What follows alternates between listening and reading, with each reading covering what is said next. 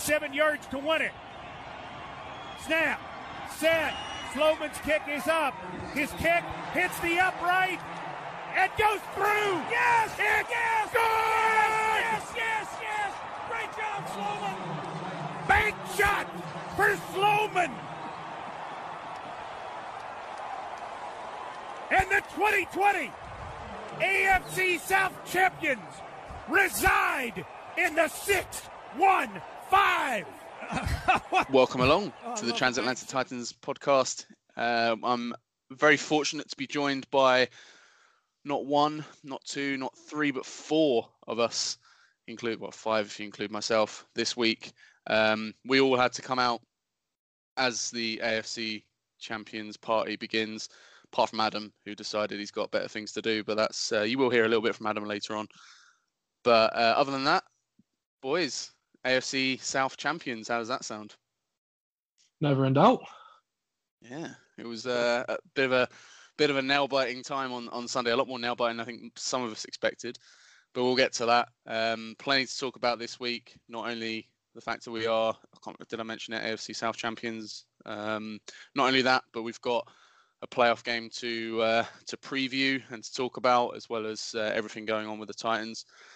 But let's kick off with something that happened before Sunday and something that happened that was released on to social media, which is becoming more and more dangerous.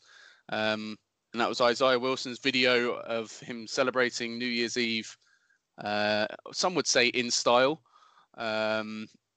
It's been a bit of a mixed reaction on Twitter and on other social media platforms into what we should do with Isaiah Wilson, considering the circumstances.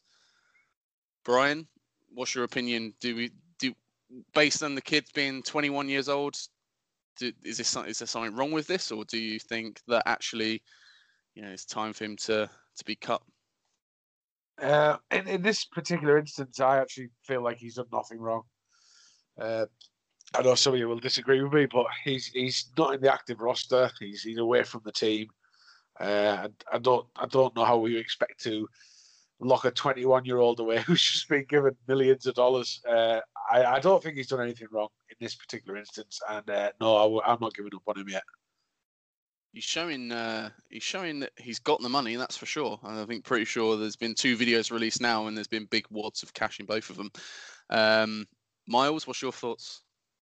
I'm thinking I'm a big guy and I haven't played for the Titans much yet, and I don't have that sort of money. I want to know where he's getting it from, all these stupid rookie deals. But I mean, I sort of agree with Brian in this occasion. Like you said, he's young, he's out there balling, he's on social media showing what he's got, and he wasn't expected to be playing for the Titans. I think he's going to need to have a bit of a long look at himself in the offseason if he expects anything from the Titans next year, which we'll obviously see what happens with that. But on this occasion, I'm just sort of, to me, it happened and I moved on quite quickly from it. He's young and happy.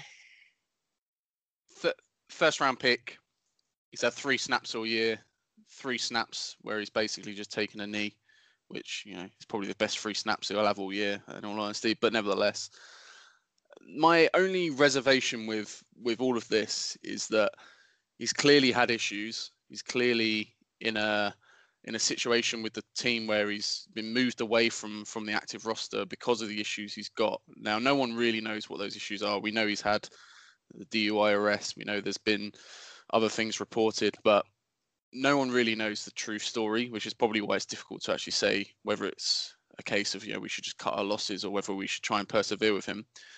But if you're Isaiah Wilson, or if I'm Isaiah Wilson, I'm doing everything in my power to make sure that next year is the best year of my career, and I'm going in and proving every single person who's doubting him right now, proving them wrong.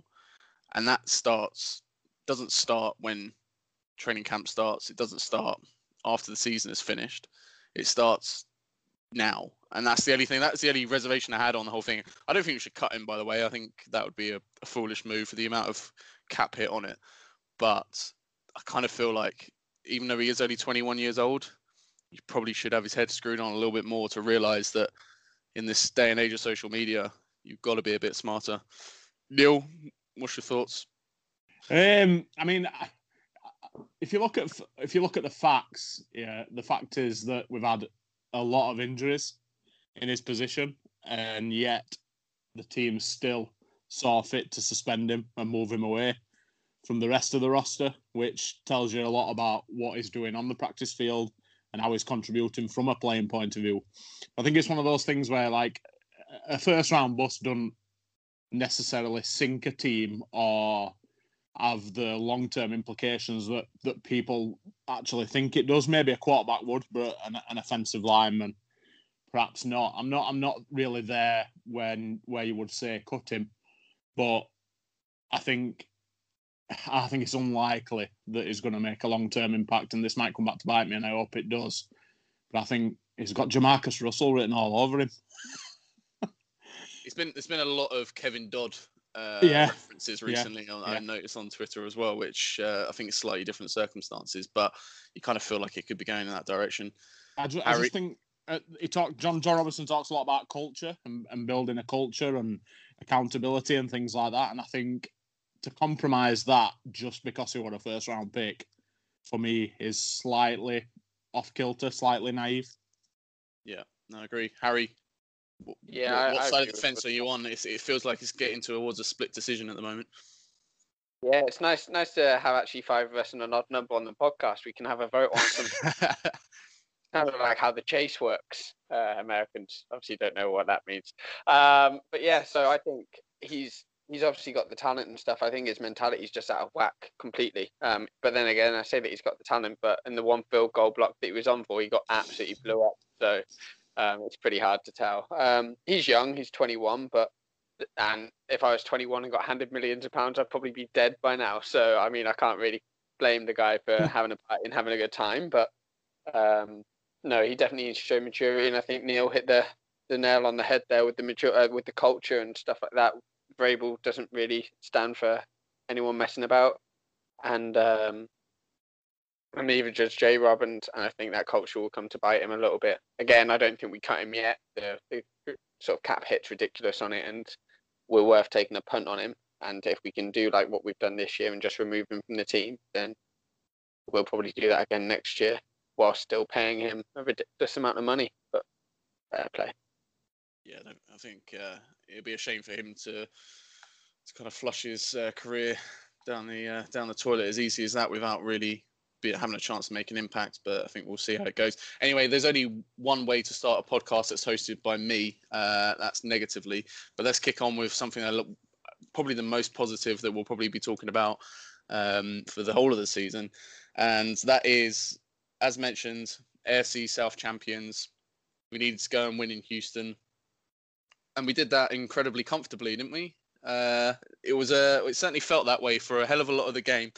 We kicked off quite early on, and it seemed like first couple of drives I think were both punts, didn't really get going, and then straight back in it with a 9-play, 80-yard, 4-minute drive. All in all, looking pretty good. And what do you guys think? I mean, it was one of those games that it was always going to be a potential banana skin. We know that the defense was always going to potentially struggle against Deshaun Watson. Harry, what was your overall thoughts on the game? Yeah, I mean, like you said, it started off a little bit slow, and then we got into such a commanding position. And I think that's where all of our frustrations came into it, because we were in such a sort of commanding position where we shouldn't have been in the case of having a fella who none of us have really heard of taking a last-minute field goal to win the game. Spoiler alert, in case you haven't watched the game there. But yeah, it's just so frustrating to watch our defense at the moment, really, and it seems it's always them that lets us down. We've got the second best offense, I think, in the league this year, and our defense has just been awful. And actually, for the first little while, we did really well against the Texans. I thought we were doing fairly well, and then he had that 3-play, 65-yard drive, which was just embarrassing, wasn't it? So, sure, what can you say apart from like what we've said and what you guys have said most of the time on this podcast, that offense was good, defense was lousy, and can't tackle a paper bag. So, yeah, it was a bit frustrating to watch as a fan, as always. And first half, defense stood up relatively well. I think they were moving the ball as you would expect them to do. You know, I think it was the second defensive drive. We actually got the interception, I think, from who was it? I think it wasn't. It was Hooker, wasn't it? Okay. Mark Hooker. Yeah. So I mean, it was first half. I think we conceded 9 points. It seemed to be the second half that the defense just kind of imploded. And I actually think one of the biggest moments in the game actually came down to when everyone was too busy thinking or too busy counting the yards that Derrick Henry was getting, to which then he did a very uncharacteristic fumble, albeit I think his second, possibly third of the year, that really pulled Houston right back in it. It was for sure frustrating, or not frustrating end, but certainly a frustrating second half. Was it ever really in doubt though? I think on their last drive, when they tied it up, when we held them to a field goal, I was convinced they were going to score. So in that respect, yeah, I would say it were in doubt. But it's one of them things with the defense now. They're not as much as they were sort of solid in the first half. They're not suddenly going to start playing well after 16 games. I think we've just got to ride the fact that we're gonna leak points or try and at least get 2 or 3 stops to give the offense a chance. But it's just one of them things where what we're unfolding in the second half is what we've seen all season, and I don't see after 16, 17 games that changing, to be honest. Let's talk about on offense, a game that was 100% based on that second half performance in particular was pretty much won on offense. And let's just talk a little bit about the winning, what turned out to be the winning drive. So I think it's 3 plays, but one play in particular, Tannehill to AJ Brown, which was incredible considering Tannehill can only hand the ball off to Derrick Henry, it seems. Miles, what were your thoughts when that was tied up? Were you thinking overtime, or did you think 18 seconds is enough to get something out of this? Well, Brown suddenly turned into like Randy Moss, where you can just toss it up there and you're fairly certain he's going to come down with the ball. I was watching highlights of the Titans season just to sort of get me more positive about the game. And I remember the flea flicker play where Tannehill just caught it one-handed. When you've got someone like Brown with that sort of ability, there's always a chance you can make a play. Honestly, did I see it coming that way? Not really. I was prepared for overtime. I think I was about to make myself a coffee or something to get me ready for it, but it was just a ridiculous play, really. And yeah, I mean, obviously we didn't have Gostkowski, he was going to be kicking, so normally I'm a bit more nervous when it comes down, but it shows when I'm actually more confident in someone I've never heard of than Gostkowski when it comes down to a final kick of the game to think that we might win the game. So yeah, it's just I'm so happy we found a player in Brown that can hopefully push on, because each year he's getting better and better, and adding that to the king of rushing, then hopefully we can crack on and keep going. Yeah, and it led nicely into I think it was a 37-yard attempt to win the game from Sam the Showman Sloman, which was going to be someone who we probably never thought we would see. We may never actually see again. It will be interesting to see if he ends up playing any more games for us. But his I think he had a couple of other field goal attempts, and he seemed to I kind of liken field kickers to golf players here, but he seemed to just kind of drive straight through a lot of them. There didn't seem to be a hell of a lot of air, but when it came to a 37-yard attempt to win a game for I think he's a rookie, and I'm pretty sure this is his first year. Yeah, I mean that takes huge balls, as well as being iced as well by the Texans coaching staff just before that as well. So I think a huge amount of credit has to go to him, and I think he's been getting a hell of a lot of it as well. A lot of people call him Titans legend, even though he's kicked the ball 4 times, which I think is pretty incredible. Brian, some of your thoughts on the game as a whole. It was obviously an interesting one. We've also got the 4th and 11 play call to discuss. So I was going to keep that to the end, but yeah, Brian, talk me through your thoughts. Yeah, well, we don't like doing things the easy way, do we? I think we were 31-15 up at one point. Was it 31-15? And we looked totally comfortable, to be honest. Obviously held them to 9 points at the half. And it seemed to be just a routine win. And then in true Titans fashion, I think Henry's fumble was quite the turning point, actually. I think it came just after they'd scored. It was the following drive from their scoring drive. And then obviously giving them good field position, they went straight back in. And then we thought, uh-oh, here we go again.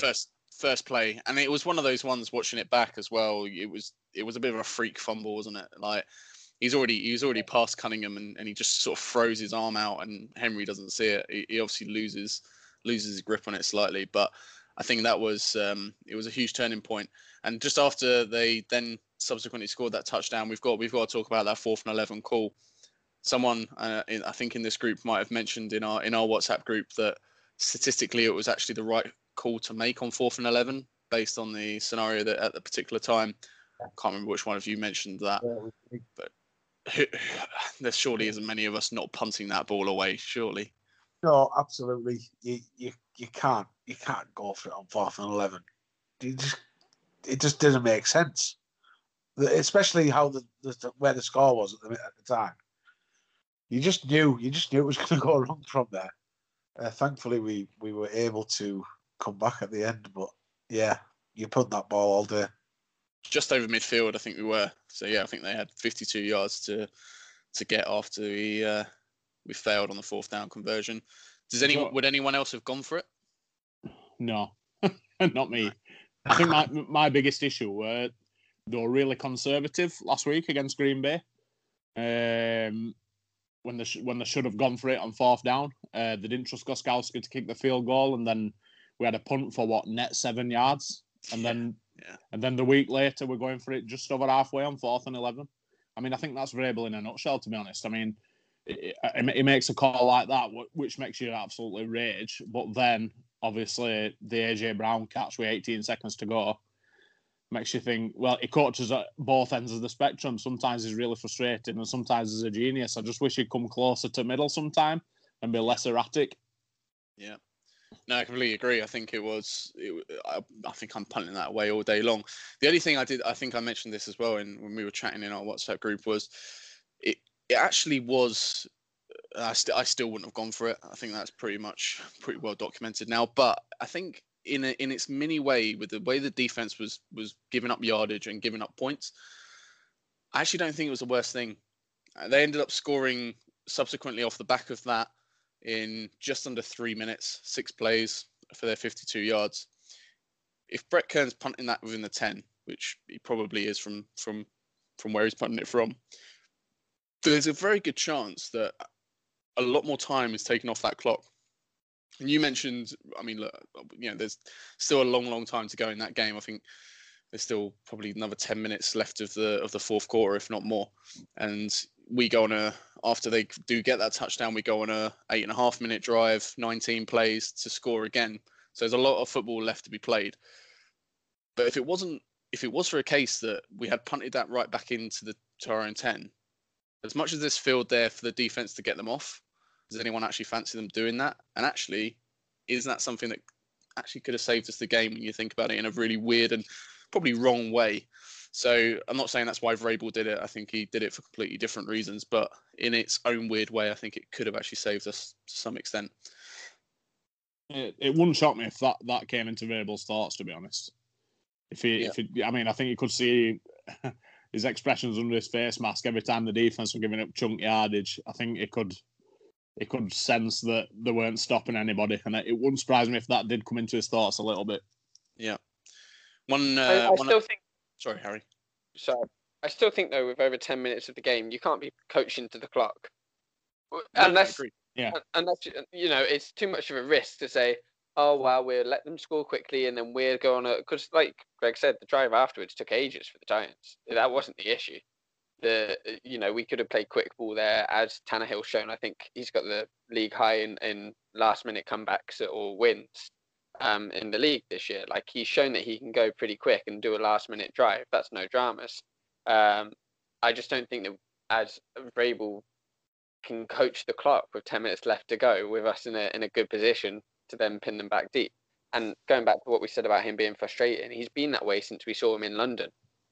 we were commanding the game against them, and I think if we go to overtime and kick the extra point against the Chargers there, we win the game. But that's going way back and getting super frustrated about something 2 years ago. He's always been that way, and he always will be. And it's a huge positive when it comes off like a genius. But equally, that last play to Brown could have been intercepted for pick 6. So we can't have it both ways and say that he can be a genius or an idiot. He's just an aggressive coach, and that's the way that he's going to be. And it's hella frustrating to watch as a fan.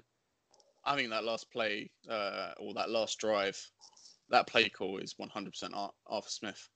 I'm not sure Vrabel's calling deep shot downfield to AJ Brown at that particular point. But I think we were put in a situation where we were tied up. And that is a kind of, there might have been I think we should just go for this, try and get the field goal or try and get ourselves in a position to get the field goal, which might have come from Vrabel. But the play call was, and the defensive play call was absolutely equally as stunning. Leaving the middle of the field wide open for someone like AJ Brown was just a stunning decision from Houston. Talking of Houston. I think sorry, Ryan Tannehill had said that Vrabel had given the nod on the touchline and said, we're going for it. So, and then obviously AJ Brown noticed the coverage and he'd said something about he was hoping that they didn't move into cover 2 because he knew he was open if they didn't. And obviously they didn't. They had the perfect play call lined up. That was quite interesting to read. I think Harry's nailed it there, because I think I put in Facebook group at the time while it was happening, I hate Mike Vrabel sometimes, and I really don't. It's just in that moment, you're so frustrated that you need to lash out. And I really don't hate the guy, but at times he just really he makes I'm trying to think of a Barnsleyism for how he makes a sowsier out of a silk purse sometimes. It's ironic with Mike Vrabel, and this is actually because you hear him in his in a lot of his presses, and something he's come out with a couple of times this year is around not doing dumb stuff, and it does feel like with Vrabel, there's sometimes some of his decisions are actually edging on the side of dumb, and you kind of sit there and think, well, you got to kind of practice as you preach. But I completely agree with Harry in regards to you've got to take the rough with the smooth with Mike Vrabel, because you're going to get these ballsy calls, you're going to get some questionable calls, and sometimes they're going to look horrendous and end up being horrendous, as we were all thinking when we went for it on 4th and 11. But sometimes there are marks then of genius, which we saw right at the end of the game, luckily in our favour. No one wants to go for what is essentially, for us this year with the defence we've got, no one wants a coin flip game, right? Because if they get that ball, there's no way we're stopping them. The best case, you're stopping them to a field goal. I really don't think we're stopping them completely. Maybe the 2019 Titans, but not the 2020. Speaking of Houston, finished the season 4-12. There was an interesting video I saw on social media of JJ Watt essentially apologising to Deshaun Watson, saying that there's no way that team should be 4-12. They should have 11 wins. They didn't look like an 11-win team, even with the players they had out. They look nowhere near that pace. But I'm sure Watson will still be in with a better chance of getting an MVP of Derrick Henry, who we need to talk about now, because we've kind of neglected the feats that he did get on Sunday, a bit like some of the media have as well. 2,000 rushing yards in the year.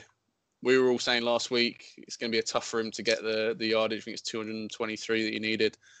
But what an achievement from what has to be the best running back in football right now, and slowly becoming a Hall of Famer. I think that's probably fair to say. What was your Miles? What was your thoughts on his performance? It was 250 yards, and it kind of felt like nowhere near that. It was another nice, quiet 250.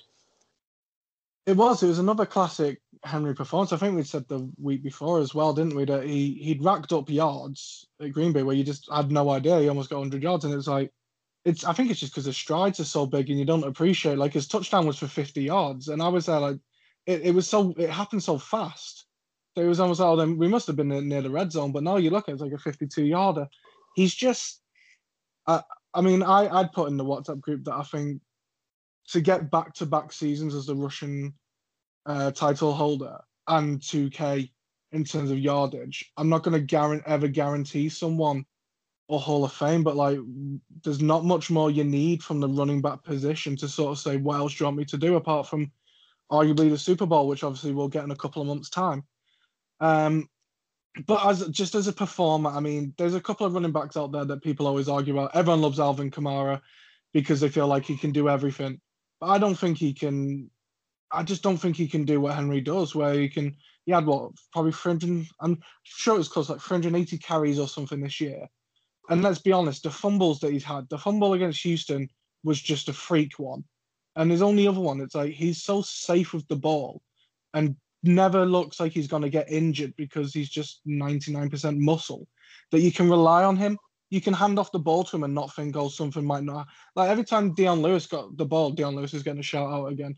Every time he got the ball, I thought something terrible was going to happen. Whereas with Henry, it's the polar opposite. It's like, you know that if he only gets 2 yards in the first quarter, it's like, well, that turns into 20 yards in the fourth quarter because he just gets better and better. And hopefully next year he keeps on getting better and better. I mean, back to back is something that I know the bookies will be taking some money from me from, but I can't see why not. I don't see a running back out there that does what he does.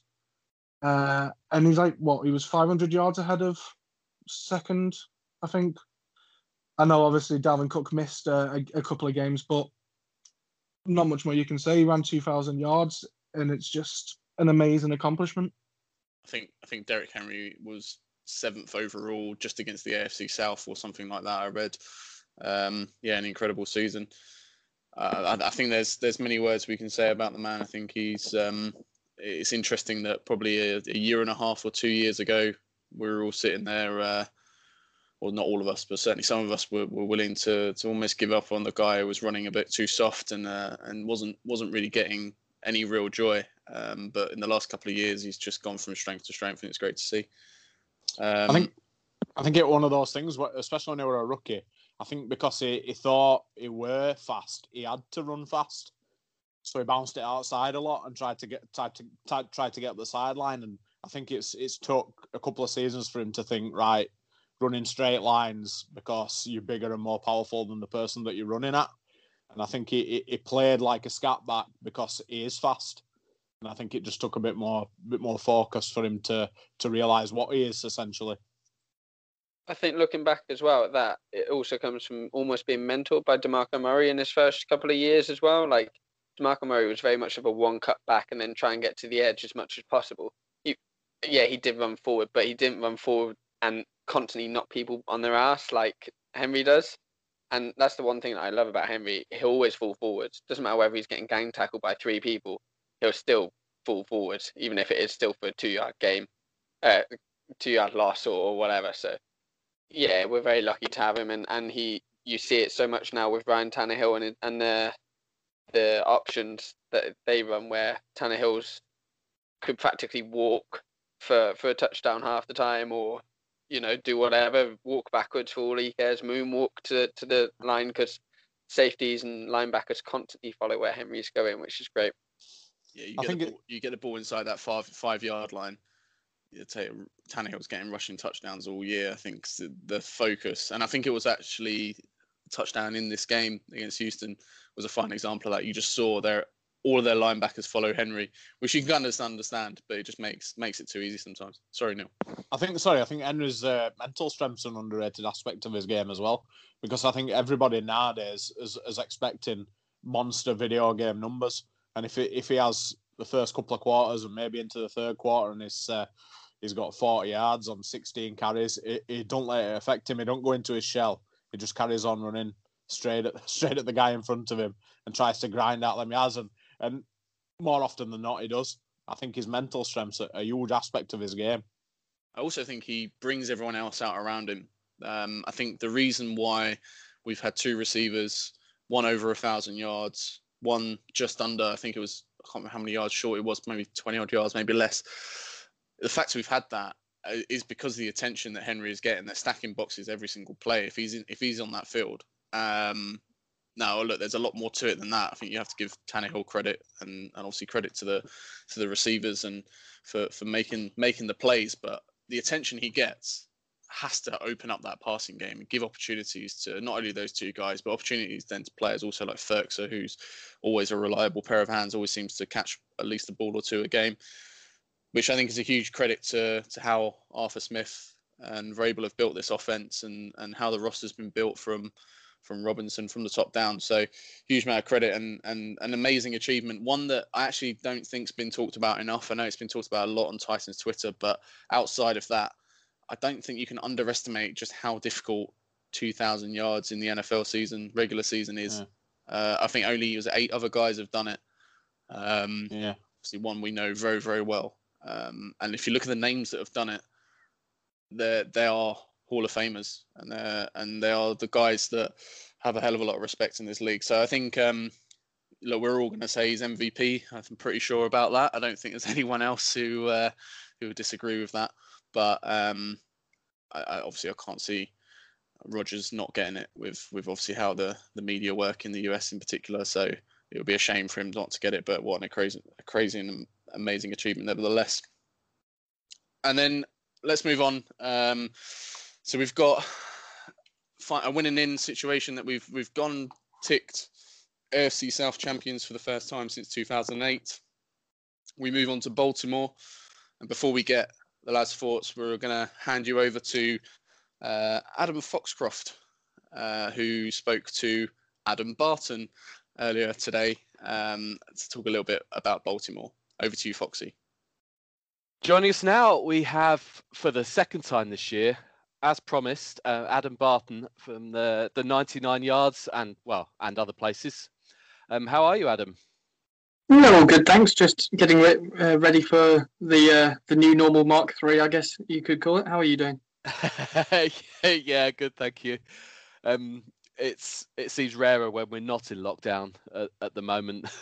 So yeah, it's all too normal, unfortunately. I think when we last spoke, I said we'll speak again during the playoffs, and here we are in the playoffs, the wildcard round.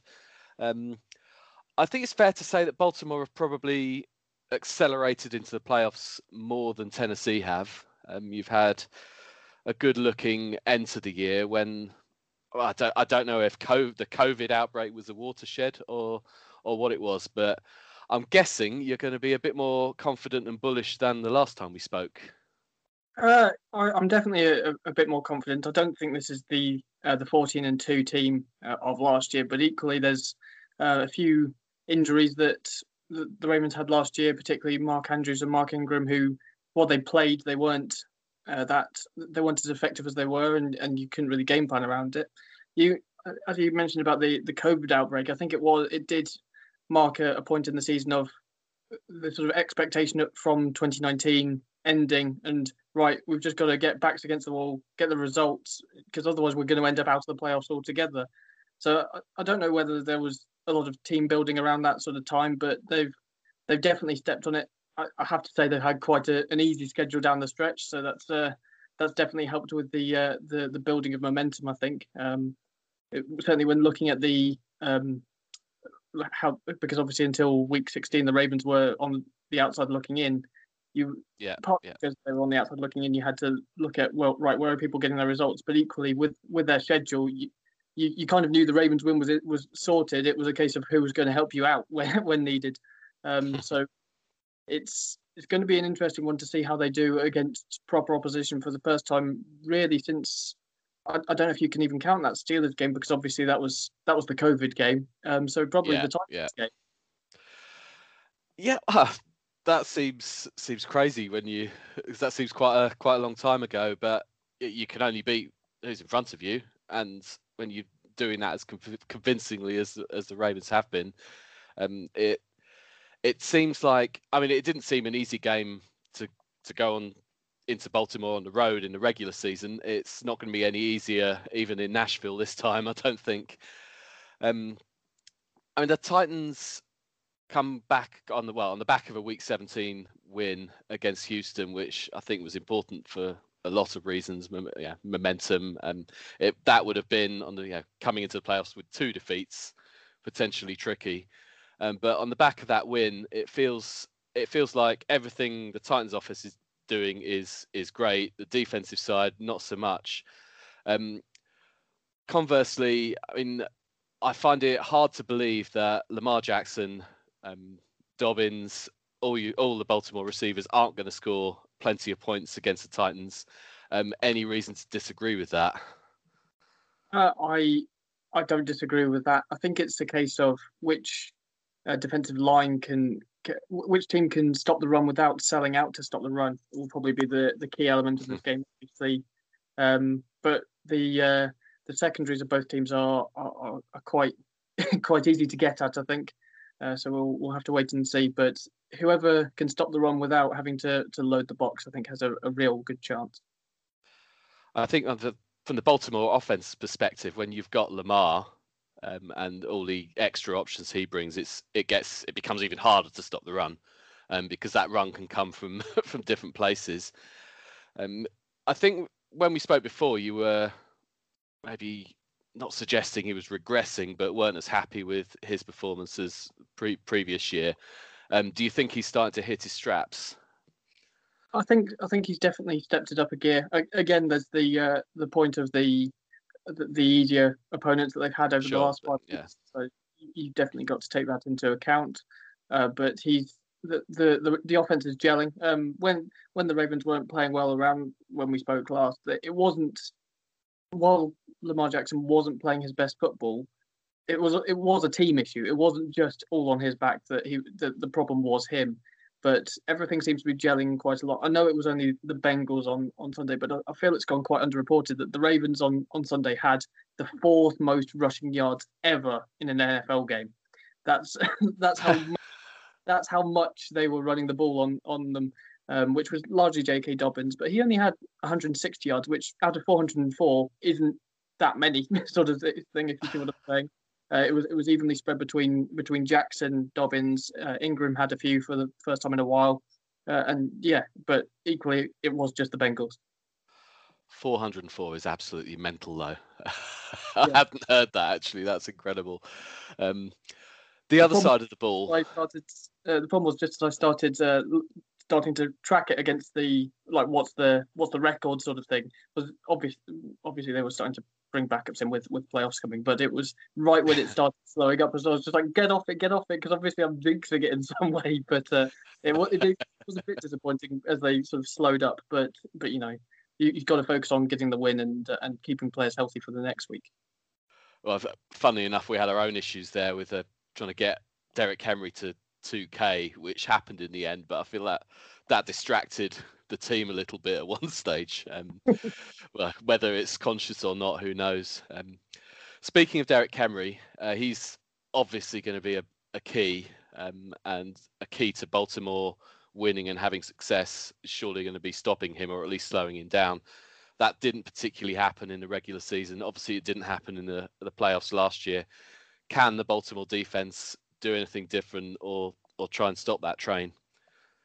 I think it depends a lot on Calais Campbell's fitness, and Yannick Ngakoue was a scratch on against the Bengals.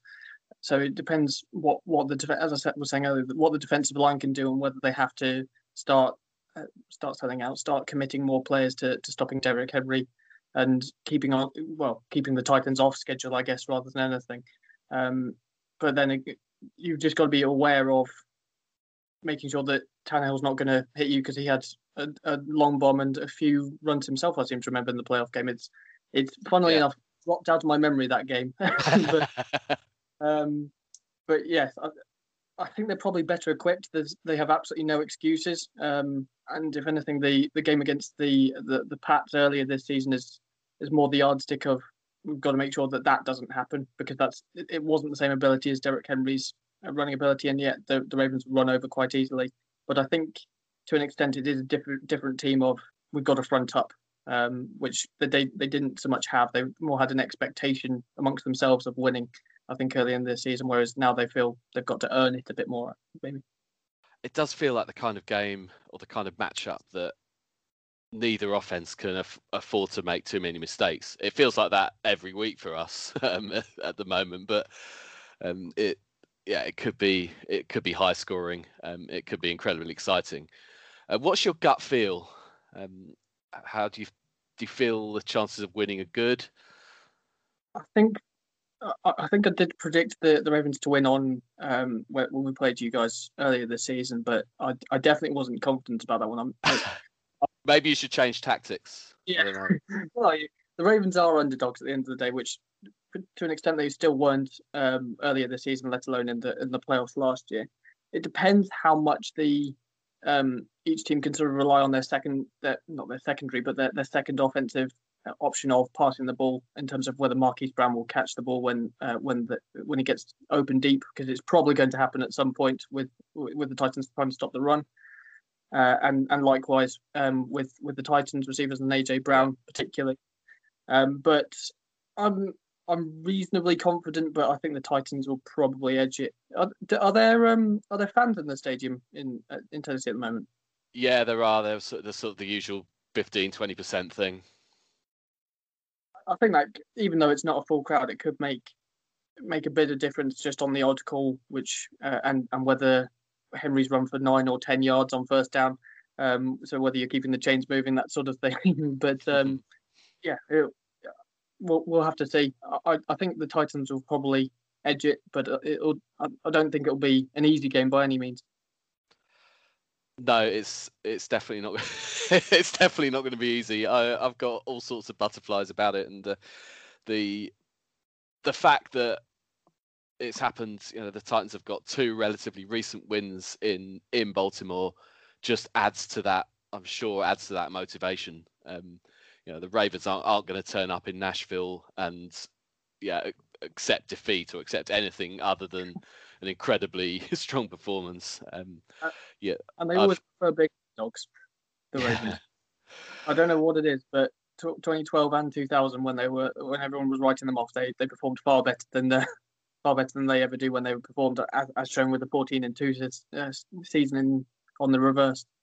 Well, that's how it can often go. Obviously, 2008 springs to mind for us, the last time that the Titans won the division.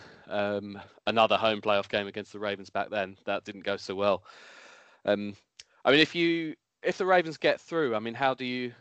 If you're obviously predicting a narrow defeat, but can they go a lot further if they do get a win? It depends on what happens with the seeding, I think, because it looks like it will probably be Buffalo or Kansas City. And I don't Buffalo fancy either. I certainly don't. Exactly. With the way the schedule was on Sunday, I was thinking, obviously, it seemed that everything was sorted on in the early games for us, because I'd assumed the Titans would quite easily beat the Texans. But as soon as that became a close game, I was suddenly we don't do things like that. That's not how it goes. Apparently, it was one of those okay, this directly affects the Ravens, completely unexpected. But I think I'd probably rather face the Colts. But with the position we were in, you've got to take what you're given and get a bit of revenge, hopefully. It was a weird one for the Titans in Week 17, because Buffalo and Miami were playing in the early window, and we knew that if Buffalo won, that a playoff spot would be sewn up. But equally, we knew that if Buffalo won, it would be likely to be against Baltimore rather than Miami. So while I was sort of pleased, there's a backhanded compliment here somewhere. We'd have much preferred to face the Dolphins than the Ravens, that's for sure. But they're not meant to be easy. It's the playoffs. So I was going to say, whoever wins is going to be a build-up for the as I say, probably the Chiefs or Bills, and I think you're going to need that playoff experience to face either one of those two teams at the moment. Yeah, we'll see what happens. It could be peaking quite soon. Who knows? Thanks for joining us again, and hopefully we can. I'm not sure we're playing you next year actually, but I haven't checked the schedule for next season quite yet, but we'll have to see. And if not, I'm happy to come on and talk some Titans at some point as well. Absolutely, I can't. And we've we've chatted about doing the sort of history stuff as well, with the Ravens and Browns and the Titans and Oilers, which would be great to get into that at some point. In the meantime, where can people catch you and other work that you do? Well, I write on 99 Yards, so you can find my pieces there, along with a few other great writers for a UK perspective of the NFL, as well as college football and CFL.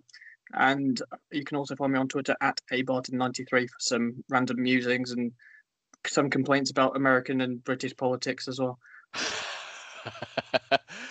I'd say we'd never got into politics on this podcast, but that would probably be a lie. Not in a massive way.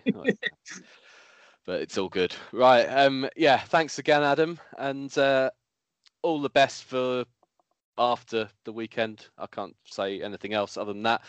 But yeah, we'll catch you again soon. Speak soon. Cheers. Thanks, both Adams.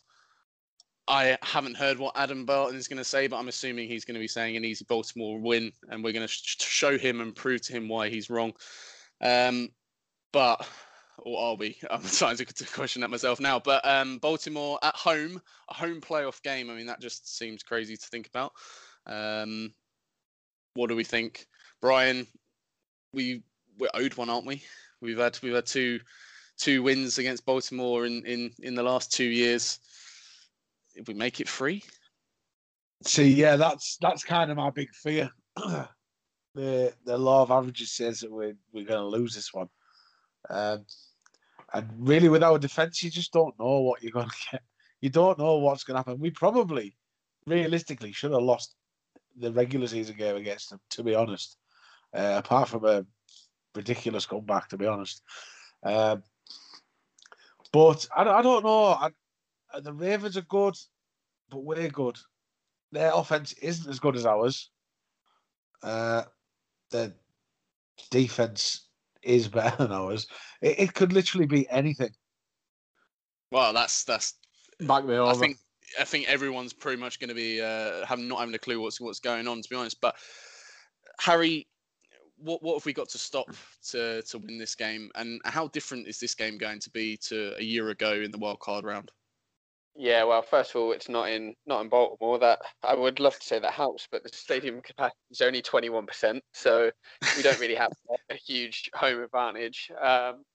Look, it's obviously a huge ask whenever you go up against a dual threat quarterback like Lamar Jackson and the receiving core that they have and the tight ends they have, and we hate defending tight ends.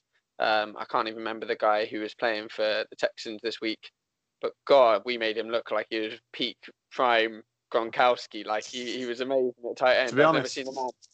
To be honest, we hate defending football players. To be honest. Look, the one positive, and I think it's a weird one that I come with, just hear me out on this, but the lack of pass rush might actually be an advantage when we're facing Lamar Jackson. Purely because if we can't really flush him too much, then he can't do what he loves doing, which is scampering about. And hopefully we come up with a similar game plan as we did last year in the playoffs, where, yes, okay, he got a lot of yards, but none of the yards were actually good yards. They were sort of scampers on a 3rd and 7, and he gets 5 yards rather than the 7 that he needed. So maybe if we don't rush him too much, then he can't come out the pocket like he wants to, as much as he wants to, and we actually force him to throw.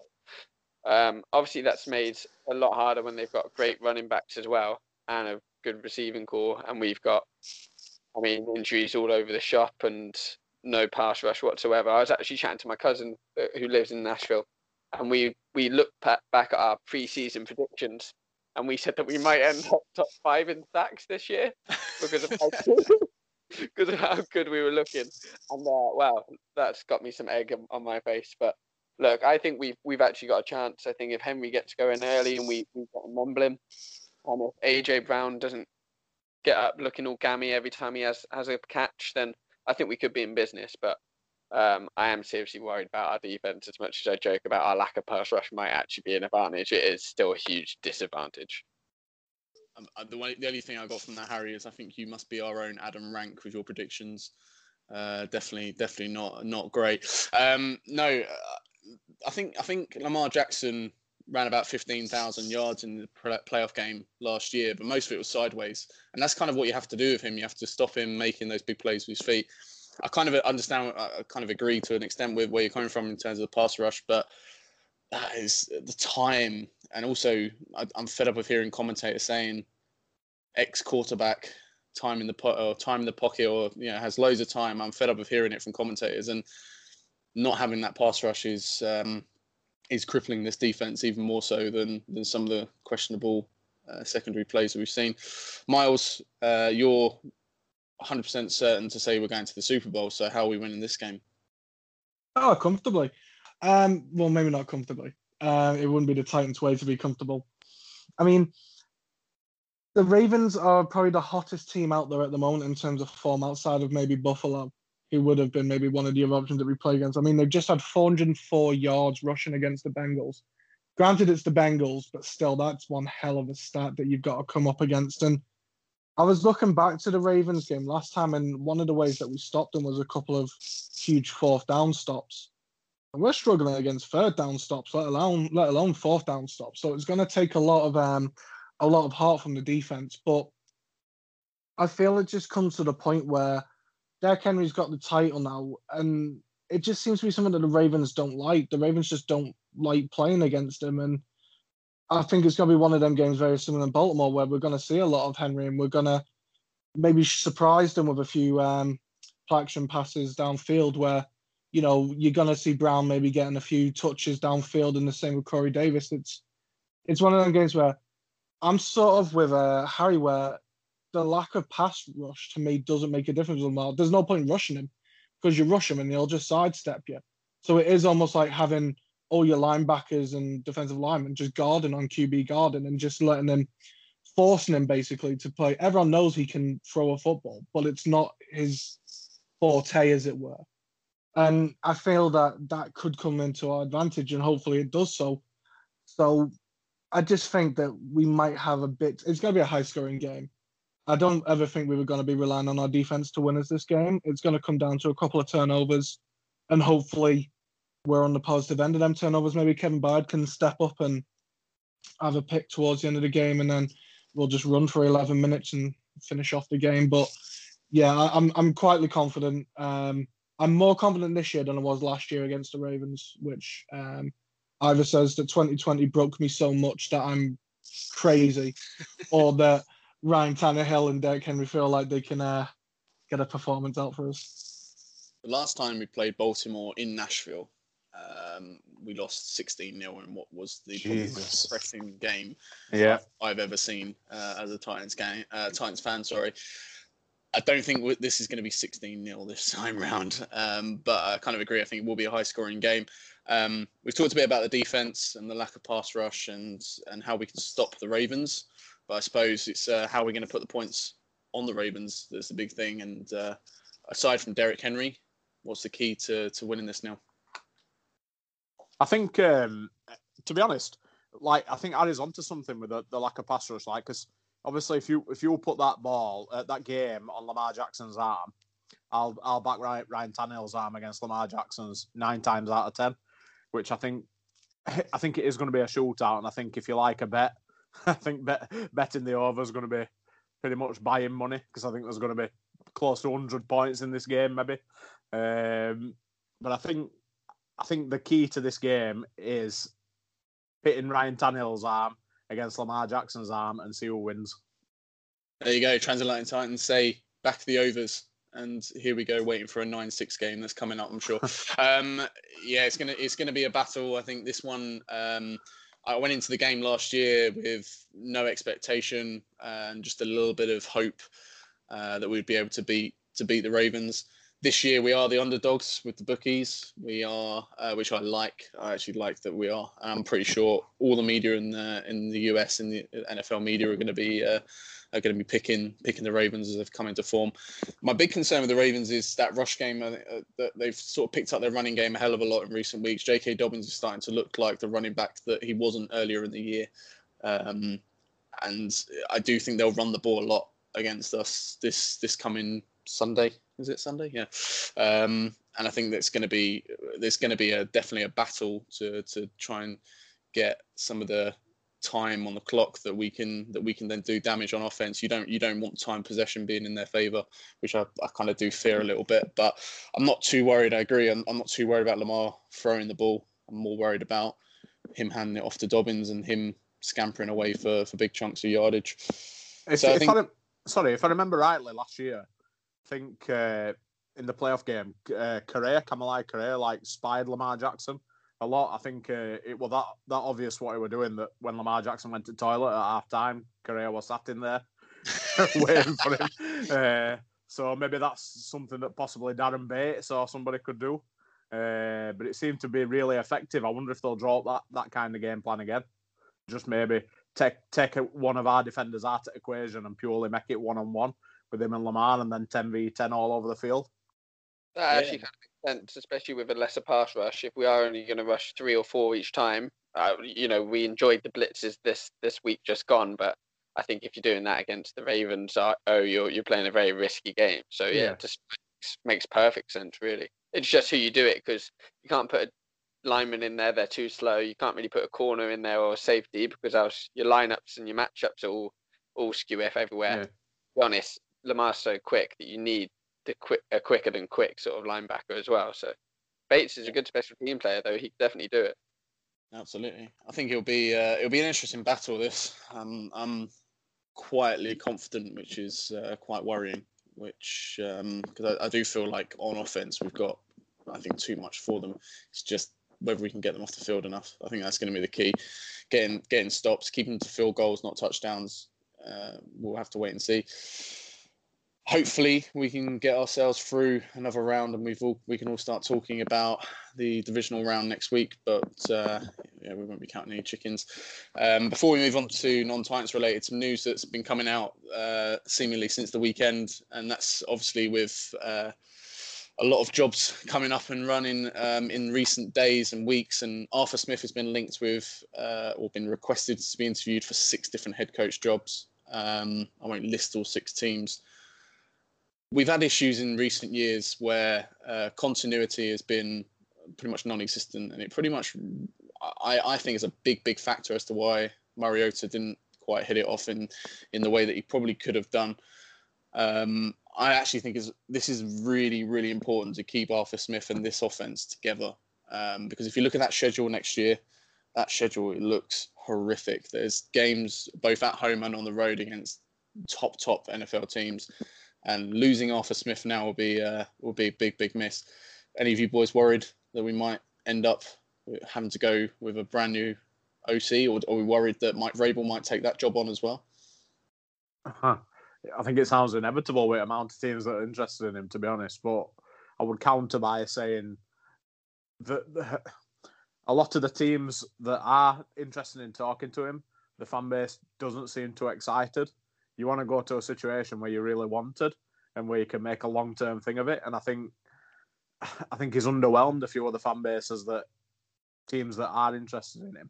And I think, looking from his point of view, he's in a good situation now where he's pretty much carved a job out for himself as long as he wants it. I think there's better opportunities down the line than there is available this year. Yeah, Brian, what's your thoughts? Yeah, I think it's kind of inevitable that he goes as well. Like, there's six when you say 16 requesting an interview. Yeah, 16. Yeah. I mean, if he gets off on a job, you'd have to think he'd take it. You wouldn't blame him. But we'd probably hire from within again. So I'm not too worried about the continuity there, to be honest. You've got half the AFC South included in that 6 teams as well, both the Texans and the Jags, which is I actually think it's quite interesting. I'm not sure whether he will end up at either of those 2 teams, but the Jags with the cap space that they've got and all the picks that they've got, I mean, that has to be, if you can be trusted with the Khans and they actually are able to pick some decent players in the draft and they can get a GM who can do that, you'd have to be quite excited with the potential that one has. But it'll be very interesting. Miles, are you hoping that he stays? Are you expecting him to go? What impact do you think it will have on the long-term future? I almost feel like it'd be silly for him to decide to go, but it'd also be equally stupid for the Titans to not do everything they can to try and keep hold of him, because they've seen what's happened this year with not having a proper defensive coordinator.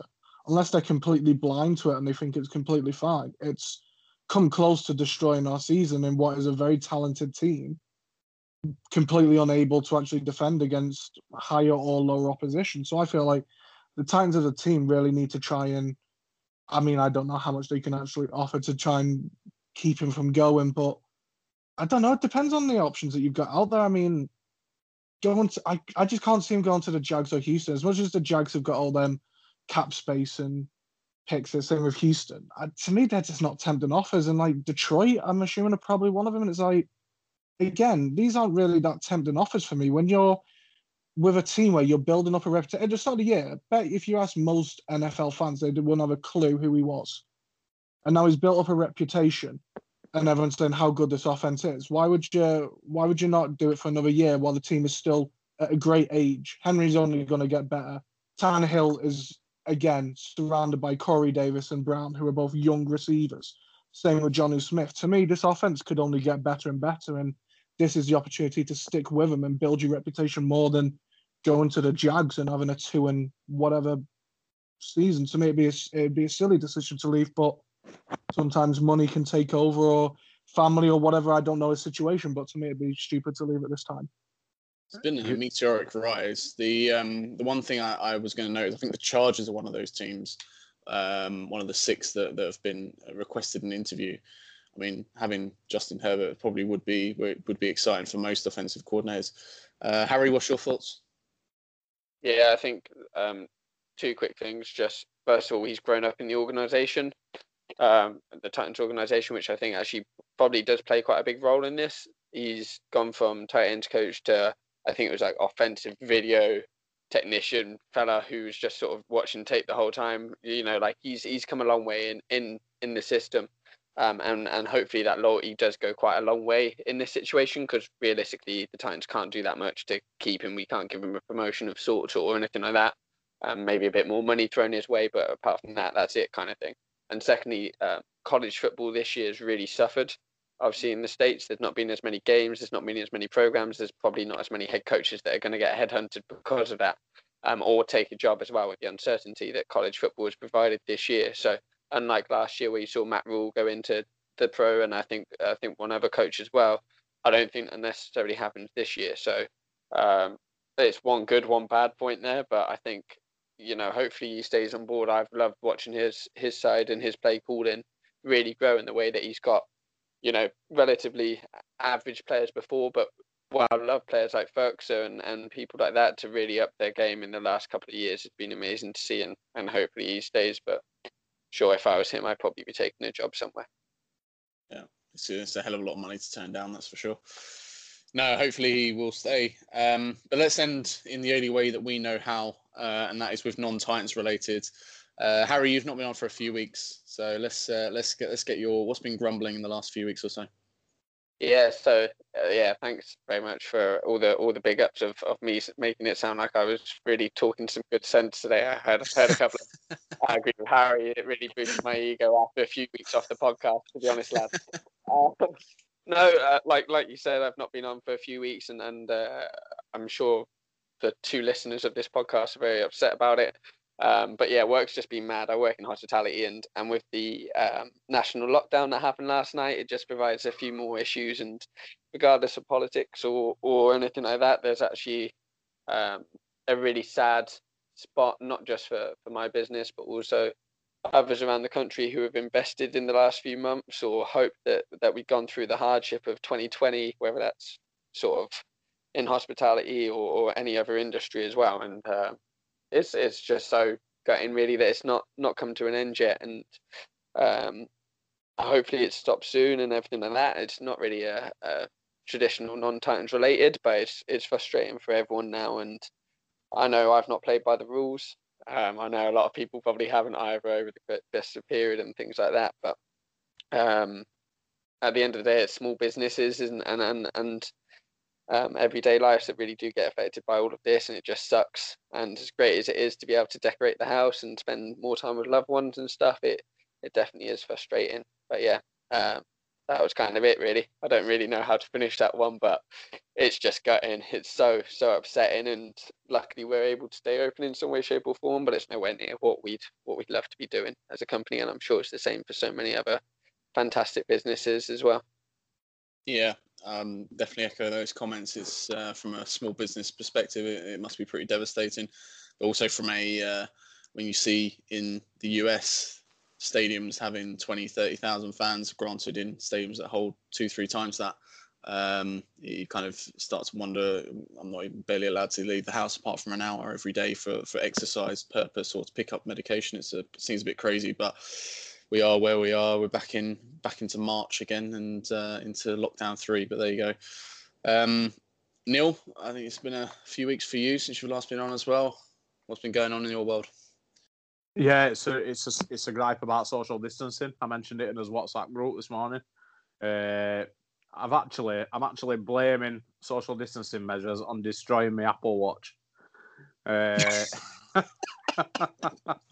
What, if someone nicked it? So place I work, I went over to Gatehouse to get some sheets, we call them, but they're like summary sheets what drivers drop off. And as you're coming back through, it's like quite a small corridor.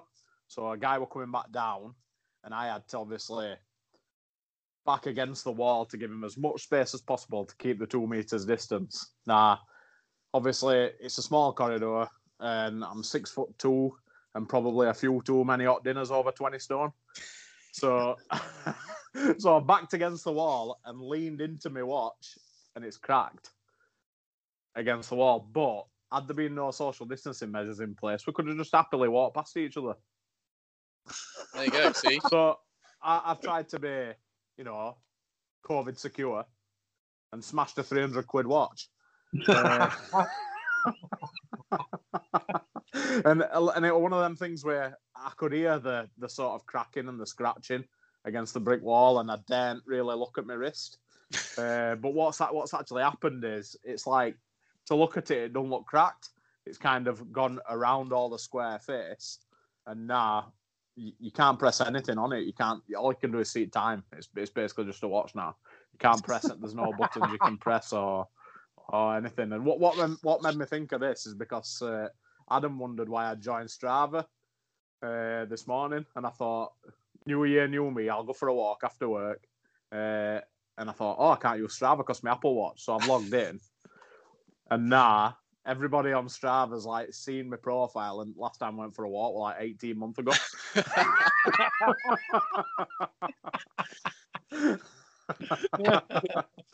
So Strava is a previous non-Titans related that I think we had a bit of fun with last time. But yeah, no, I'm pretty sure Apple designed their products to just get weaker anyway. So I think all it would have taken was you probably tapping on it a little bit too hard, and it probably would have switched anyway. I'm pretty sure. Just so you have to buy another one at some point.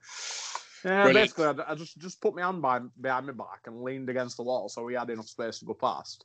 And I just heard this ominous noise, if you get what I mean. Yeah, we've all been there. We've all dropped phones on the floor or iPads on the floor. We've all been there. Brian, what have you got for us? What's your non-science related this week? Mine seems very very small compared to the others, but like you get these packs of bacon, right? And they're sealed, and there's a little corner which is there to tease you and let you think that you pull the corner and it'll just open like you do with a packet of ham. But no, not this bacon. It's just infuriating. It's every single packet as well. Doesn't matter what brand you get, it's the same. Why can bacon not get it right? Yeah, because you'd think, like, obviously they make resealable packs as well in this day and age. No, not for me. I'm doing a full pack in one go there. I just realised how stupid that sounds. I never need a resealable pack. Isn't it used for my buddies, that? You're not using bacon right if you need to reseal it. I mean, that should be against the law, if anything. But I think Neil, you made this point when in our WhatsApp group when you mentioned this the other day, Brian. Also, who's using that corner? I mean, no one actually uses that. Surely that's what knives are designed for, aren't they? Yeah, you just stab it. Make a little slit and then Why is it there? It's there for people who are like prim and proper and don't have a knife to hand or genuinely feel like that's the way it needs to be opened. But no. It catches me out every time. Every time. There for people in the home counties. That's all it's there for. Just those Whoa, people. whoa, steady. I'm representing over here. We were in tier 4 before all of you were. Miles, what have you got for us this week, mate? Yeah, I was thinking over things. So I wanted to come out positive as I found out that Greg was hosting. So I didn't know how negative the podcast was going to be, but it's gone all right. So I reckon I'll have a bit of a moan. The one was very quick where I found out someone in work was still having leftover turkey 2 days ago. And I'm thinking, at what point is that turkey far past the point of being able to be used for leftover? But my more important one was, and I know Neil mentioned it briefly before about, New Year, new me. I hate New Year's resolutions. And my dad does them, and every year it's probably like give up chocolate or something, or people. And the reason I normally hate it is because at a time when actually this won't affect me this year, but at a time when I was a bit healthier and I would go to the gym, it's a nightmare to go to the gym around like January because everyone's decided they're going to go to the gym and hit it hard and then they stop going in February. But the positive I've just thought of is that every time I go to a Mackey's drive-through, no one's going to be there because everyone's trying to be healthy. So actually, I've realised what I was going to make a really big negative about how much I disliked it is actually coming as a positive to myself. But yeah, to me, it's one that I just don't get it. It's like people coming up with, it's a new year, so let's I don't know. Yeah, like walk more, go on my bike more. I won't swear as much and all that jazz. To me, it's just a waste of everyone's time. And it's just, yeah. Speaking of New Year's resolutions, the one thing that I have absolutely no time for, and also anyone who agreed to do this year of all years, now we've gone into lockdown, is dry January. What are you playing at? It's the playoffs. Who goes dry in January? It's just ridiculous. And now we're in lockdown as well, so good luck anyone doing dry January because you're going to have a bit of a struggle there. But yeah, New Year's resolutions. Has anyone ever actually kept a New Year's resolution? I don't think I have for any longer than about a month. No, I'd be built like Derrick Henry if I had. So we could have had Neil. We could have had Neil and Derrick Henry running back. So my non-Titans related is so since we went into our first lockdown, which is 10 months ago now, which seems crazy. I've had to start working from home. I'm fortunate enough that I've not had to go onto furlough or anything like that, and I've been working from home, and I've been basically creating what was a spare bedroom into what is now my work office. And my decision with my work office was that I'd had to get as much Titans memorabilia or my other sports teams memorabilia on the wall as possible. And my gripe this week is why does it cost more to frame my signed memorabilia than it actually costs for my signed memorabilia? Like, I don't get it. I genuinely don't understand why. I bought 2 items from the US, AJ Brown signed items, that cost me, I think, around £200, just over $220, $230, something like that. And it's going to cost me £300 to get 2 frames for 2 shirts. It's just ridiculous. And I don't understand why it costs so much to frame something. But apparently you have to do it properly, because if you try and do it yourself, you can absolutely ruin the jersey. So I understand there's a kind of fee for that, but that's just... I didn't know you could ruin a Stevenage jersey. It seems extortionate, though. You can ruin a Stevenage shirt by purely just wearing it. Anyway. Oh yeah, true, touche. I do actually have a signed Stevenage shirt from last year's squad, and anyone who follows football over here, so all the US listeners, if you haven't turned off already, we had the worst squad in the league and got relegated, and then somehow stayed up by a miraculous other football club deciding to go bust. So I have a signed shirt from that squad. I might have to stick that in a frame at some point, just for comedy value. Anyway, that's my non-Titans related. Bit though, it's definitely not worth the fee, is it? It's not worth the fee. That is definitely one I'm framing myself. Put it that way, because if it gets ruined, I'm not going to worry about it. So that's it from us. Look, thank you very much for listening. Follow us as always at Transatlantic TN on Twitter. Also, come and see us on our Facebook group. We'll have our game thread up, I'm sure, on Sunday.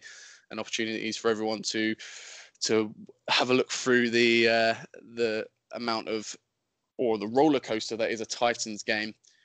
But thank you for listening. Follow us on Twitter at TransAtlanticTN. Thank you, boys. Appreciate it. We'll see you next week. Tighten up. Tighten up. Sign up.